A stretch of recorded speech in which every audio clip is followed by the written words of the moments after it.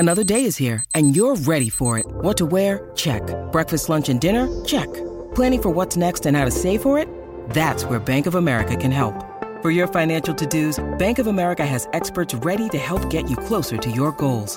Get started at one of our local financial centers or 24/7 in our mobile banking app. Find a location near you at bankofamerica.com/talktous. What would you like the power to do? Mobile banking requires downloading the app and is only available for select devices. Message and data rates may apply. Bank of America N.A., member FDIC. Here's the scenario. You've been injured in a serious accident. The doctor says your recovery could take months, maybe even years, yet your insurance company is denying your claim every step of the way. If something like this happens to you, call me, Brian Goldfinger of Goldfinger Personal Injury Law. We have offices in Toronto, London, Peterborough, and now Kitchener-Waterloo. Visit goldfingerlaw.com and get us working for you. Get Goldfinger today. You know what I want?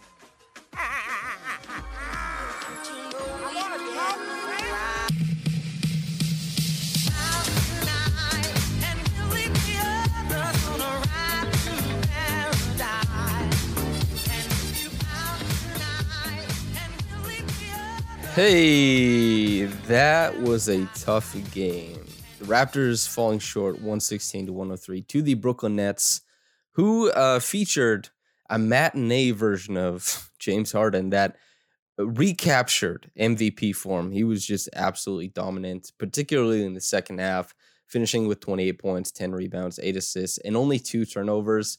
That was, I think, the story of the game, was that James Harden was able to break the Raptors defense at the point of attack, after switches, after whatever schematic they threw at him defensively. He was getting to his spots and he was hitting jumpers from the mid-range, from downtown, and getting downhill a little bit, causing rotation. And the Nets didn't have to worry about turnovers. They didn't have to worry about anything where the Raptors' length came into play. It was just Harden exerting his will as one of the best players in the NBA and kind of getting the Raptors into really tough compromise positions. And the Raptors, without those turnovers, without the ability to run in transition, the half-court offense fell short, definitely. And part of that was that the Raptors, they didn't perform well from downtown in this one, even though Gary Trent Jr., OG Anunoby, they're high-quality three-point shooters. Of the highest quality, maybe not. From game to game, who knows? Like OG Anunoby is around 40% over the past 3 years on pretty high volume, particularly in catch and shoot, which is what it was in this game. And Gary Trent Jr. is a guy who will sit between like 36 to 40%, somewhere in there.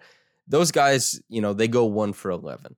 And OG hit one kind of late that, it was pulling them a little bit closer, but, they lost by 13 in this game. And Fred VanVleet, 3 of 8, came around a little bit towards the end, but he had a big phase of not being able to imprint on the game. I think for most of the third quarter and quite a bit of the fourth quarter. And that was after, I think, just a sterling first half where he got to play off the ball and really create in second side action, made some great passes, relocated off ball for shots, and just really helped the offense hum. And yeah, like Pascal Siakam came back and he was, I really, really enjoyed Pascal's defensive game. He was cheating in all the right places. He was switching across stuff. He was getting back.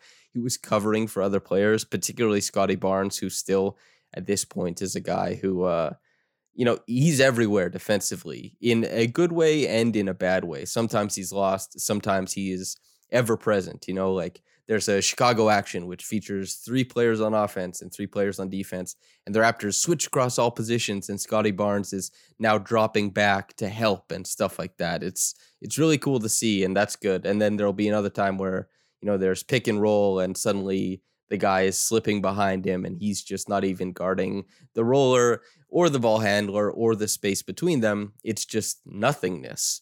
And so a few things didn't go well for the Raptors in this one, but sometimes MVP players like Harden or MVP level players like Harden, they just take over. It seemed oddly reminiscent of the game against the Mavericks where Luka Doncic was having a little bit of trouble kind of exerting his will on the game in the first half, and then really simplified things, tried to beat his guy at the point of attack, and then really tested the mettle of the help side defense. What are you going to do if you come over? Are you actually going to contest the shot, or are you stunting? What are you trying to make me do? Would you rather me pass it out? I think you would. What if I just put the screws to you and really get to the rim, apply that pressure there? And that's where Harden and Doncic, just from a standstill, can limit turnovers, can limit movement where the Raptors want to be defensively, and they can make things happen.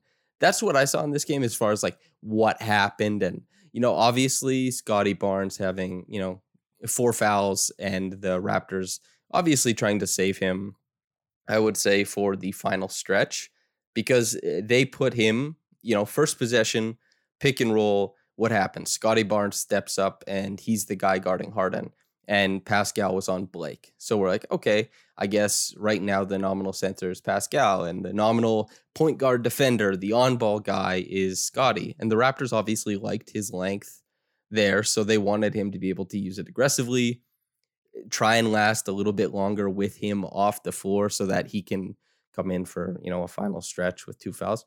Maybe it's right, maybe it's wrong. Talking on Twitter with Anthony Doyle and Daniel Hackett, both fervently suggesting that, like, you have to get to the point where it's, where these games are close.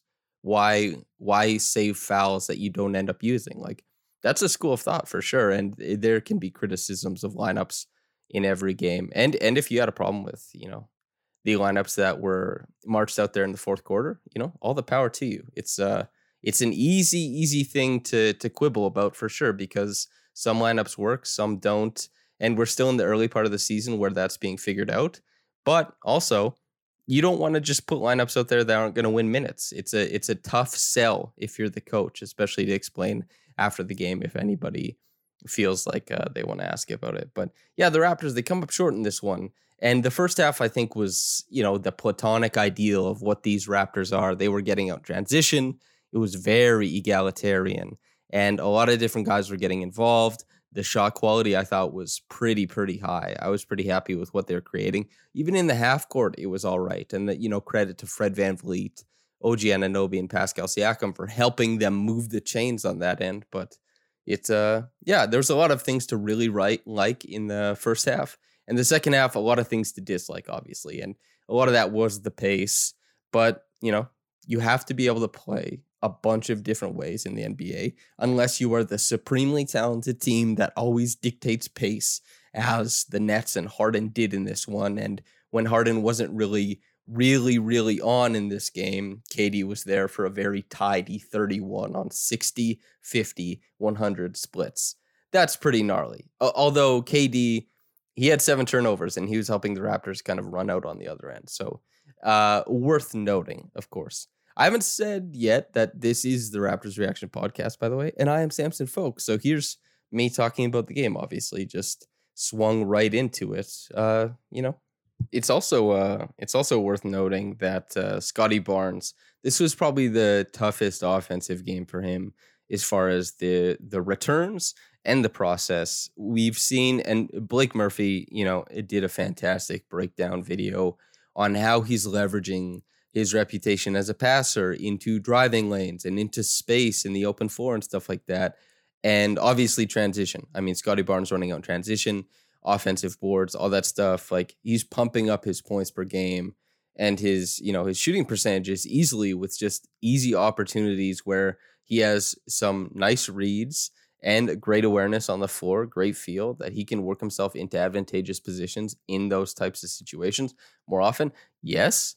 But the Nets did not respect him as a trigger man, didn't respect him as a screener in this game, and they were not worried anytime the ball was in his vicinity. It was like, shoot it or whatever. Like, you can screen for a guy, but we're pretty comfortable with whoever it is climbing over the screen, and we'll play down here. And, Scotty, you can pop or you can roll into the defense. You're not going to roll into space. And so that put him in a position where, yeah, it was tough for him offensively in this one. And that did affect, I'm sure, the offense. Like 8 points, 4 assists, which is nice.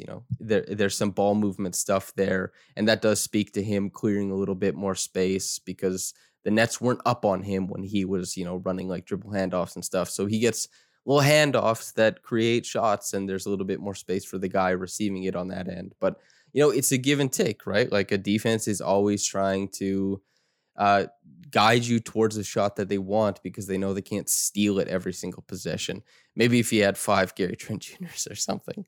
And also, like, Scotty had 5 steals in this game. So it's that ranginess on defense, 2 down the stretch in the fourth quarter, obviously. And his ability to, despite being way out of position, as I said, on so many plays so far this year, he'll just be, boom, in the vicinity, long arms, getting a steal, pushing the other way. And particularly, as I said, in like those 3-man actions where the Raptors can just switch across a bunch of stuff, that means you can throw some really aggressive ball pressure at these players on offense. If you just switch right away, you can send a guy who's tracking a screener. You can just throw him right at the ball and have the other guy drop back. And like, then you have a guy running straight at the ball that the ball handler wasn't expecting. And then maybe he tries to get downhill. And then you have another guy slide over. And it's just this panicked rush of decisions that the offensive player now has to make. And that's where Pascal was particularly good at covering up for that aggressiveness. I thought his spacing, his positioning defensively was really, really great in this one. And it allowed guys like Scotty to cheat a little bit and to get to a place where they can get 5 steals and run out on offense and stuff like that. But yeah, it's really tough to break down a game like this because it is hard in ball to some degree, right? And the Raptors, they did, I thought, a really great job on Kevin Durant, but, a guy who he doesn't even have to dip when he takes a jump shot. Like Scotty Barnes is guarding him 19 feet away from the bucket, and KD has his own elbows at like eyebrow level and is doing, okay, he's surveying, and that can transition into a jumper from like, a 6'11", 7-foot guy like KD. And if he's hitting those, I think, which he hit 4, I think, mid-range jumpers right in that spot, it can just, you can play good defense. You can keep the other team in a spot on the floor where they're less dangerous, but KD makes it just as dangerous. At a historical precedent, right? Like KD is that dude. He's one of the best offensive players of all time.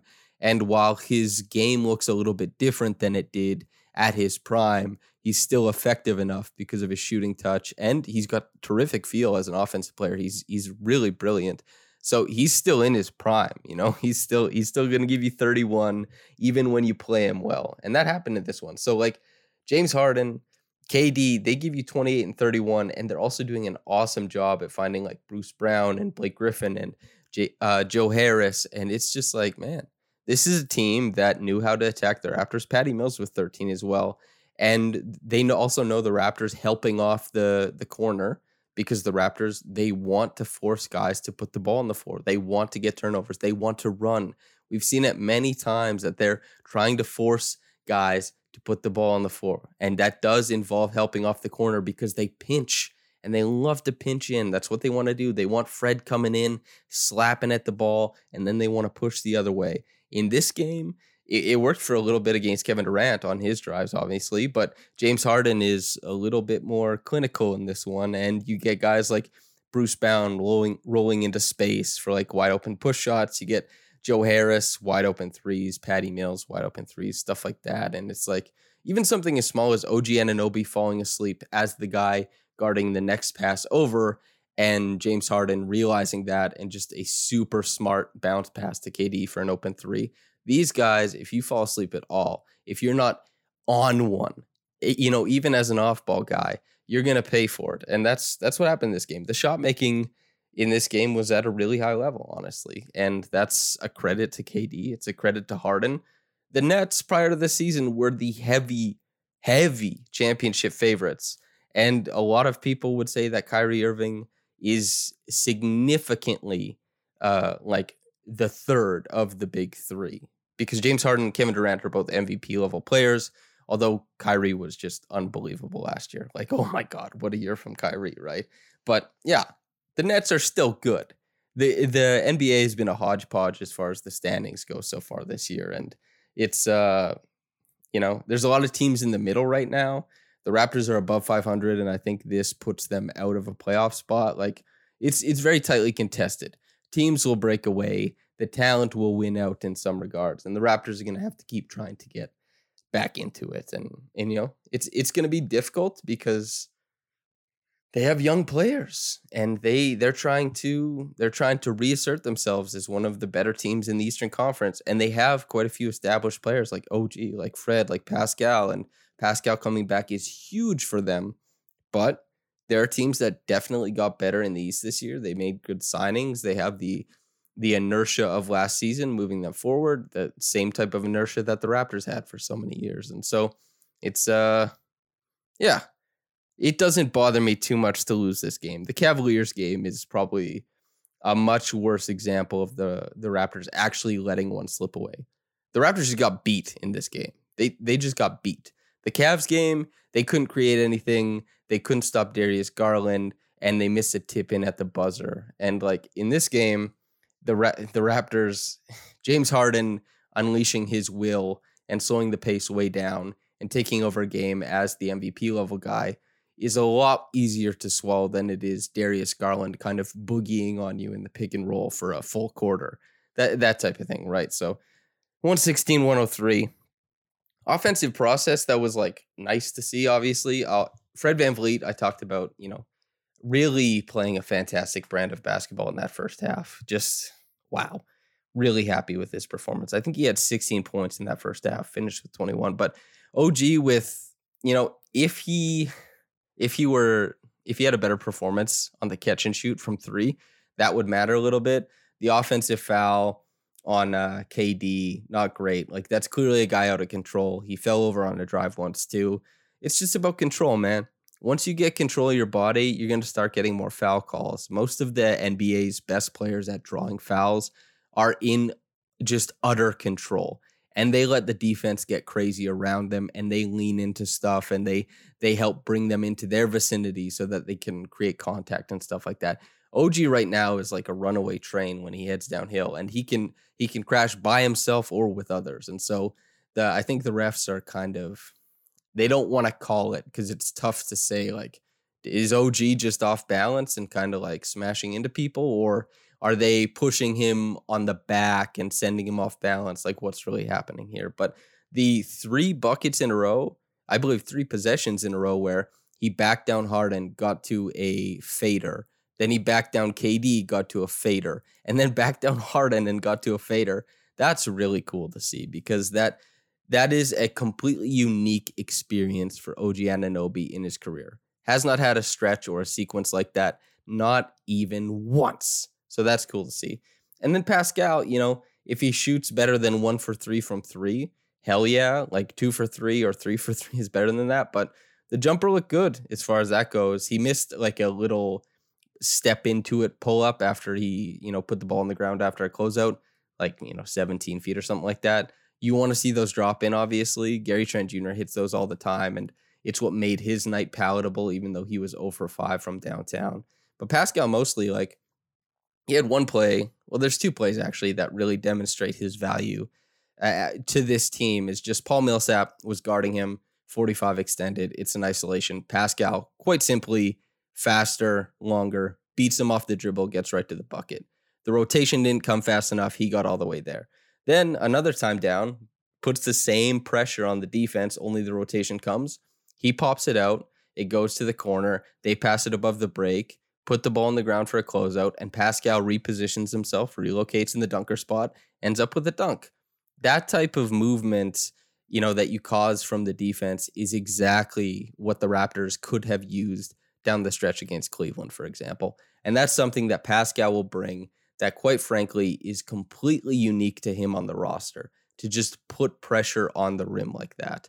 And so while he missed a couple bunnies in this game, and while he went 5 for 12, and he's not all the way back, obviously, and the playmaking verve wasn't super there, it'll be there. He's going to be the best player on the team this year, and as he should be, right? He's a max player. That's what you expect of him. But in this game, 25-minute cap, it was a tough decision when to play him down the stretch. Like, what are you really trying to do? How can you get away with Scottie with the fouls? How can you get away with Pascal and his minutes cap? And you want to obviously, maintain his health. Listen to what the people are saying who tell you, hey, there's a minutes cap, all that kind of stuff. It's a tough one. Another guy who deserves, a little bit of love is Precious Achiuwa, who I thought awesome first half. Now, I've received a little bit of pushback on this because I tweeted out that, I thought that Precious had like a very strong first half. And well, I tweeted in the first half that he was having a very strong game. And somebody whose opinion I respect was like, are we watching the same Precious game? And I was like, yeah, man, I've liked some of his hard rotations. He's helping out on the glass. He flashed the middle for a mid-range jumper. And while, of course, he doesn't move very well, like he has a tough feel for the open spots on the floor offensively. And sometimes that can allow the defense to load up on certain players because he doesn't know how to move into space. I thought it was better in this game, although, and that's what I mean. It's like it was a good game for Precious because Precious has had a lot of bad games. And so, yeah, like a couple hard rotations defensively that resulted in, a stopgap for the defense on that play, moved the ball to a place where it wasn't as potent and stuff like that. And yeah, totally helped out on the glass. I thought like the 7 defensive rebounds that he grabbed, like mostly contested, mostly, hard fought, and helped the Raptors get into a spot where, things were working well. But that was just Precious for me. Of course, anybody can disagree, but these things are these things. Also, Delano Banton, super fun play with Pascal Siakam. Pascal jumped a passing lane. The ball went to Banton. Banton pushes on the break as he loves to do, and then it goes back to Pascal for a slam. That's like basketball nirvana, right? That is the dream of whoever put together the idea of these all similarly sized wing/forwards, right?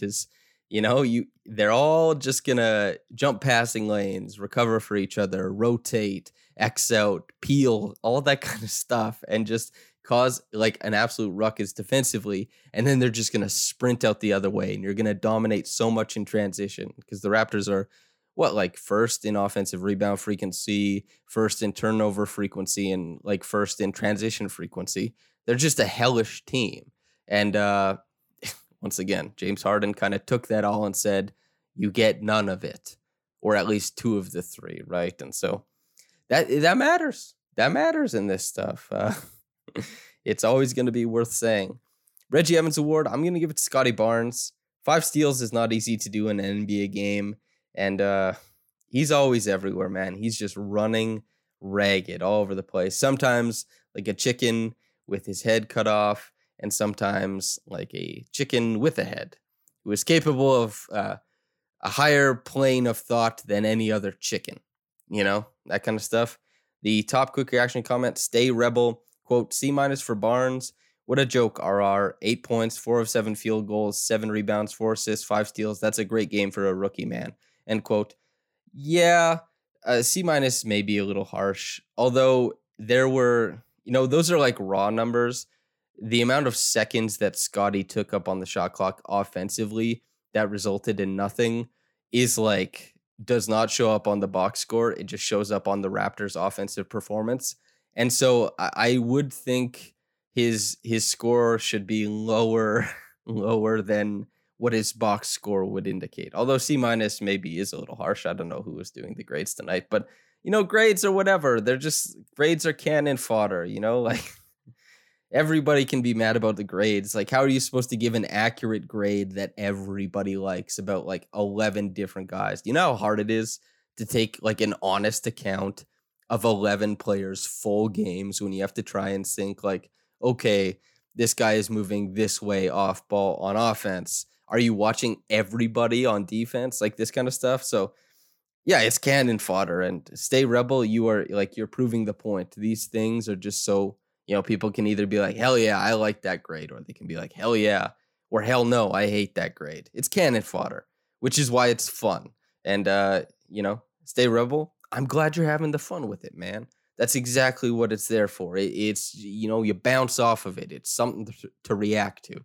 So, yeah, Stay Rebel, thanks for writing in. I appreciate it, as does the rest of RR, but for anybody listening, I appreciate you listening. But whether you got into it in the morning or at night, have a blessed day and goodbye.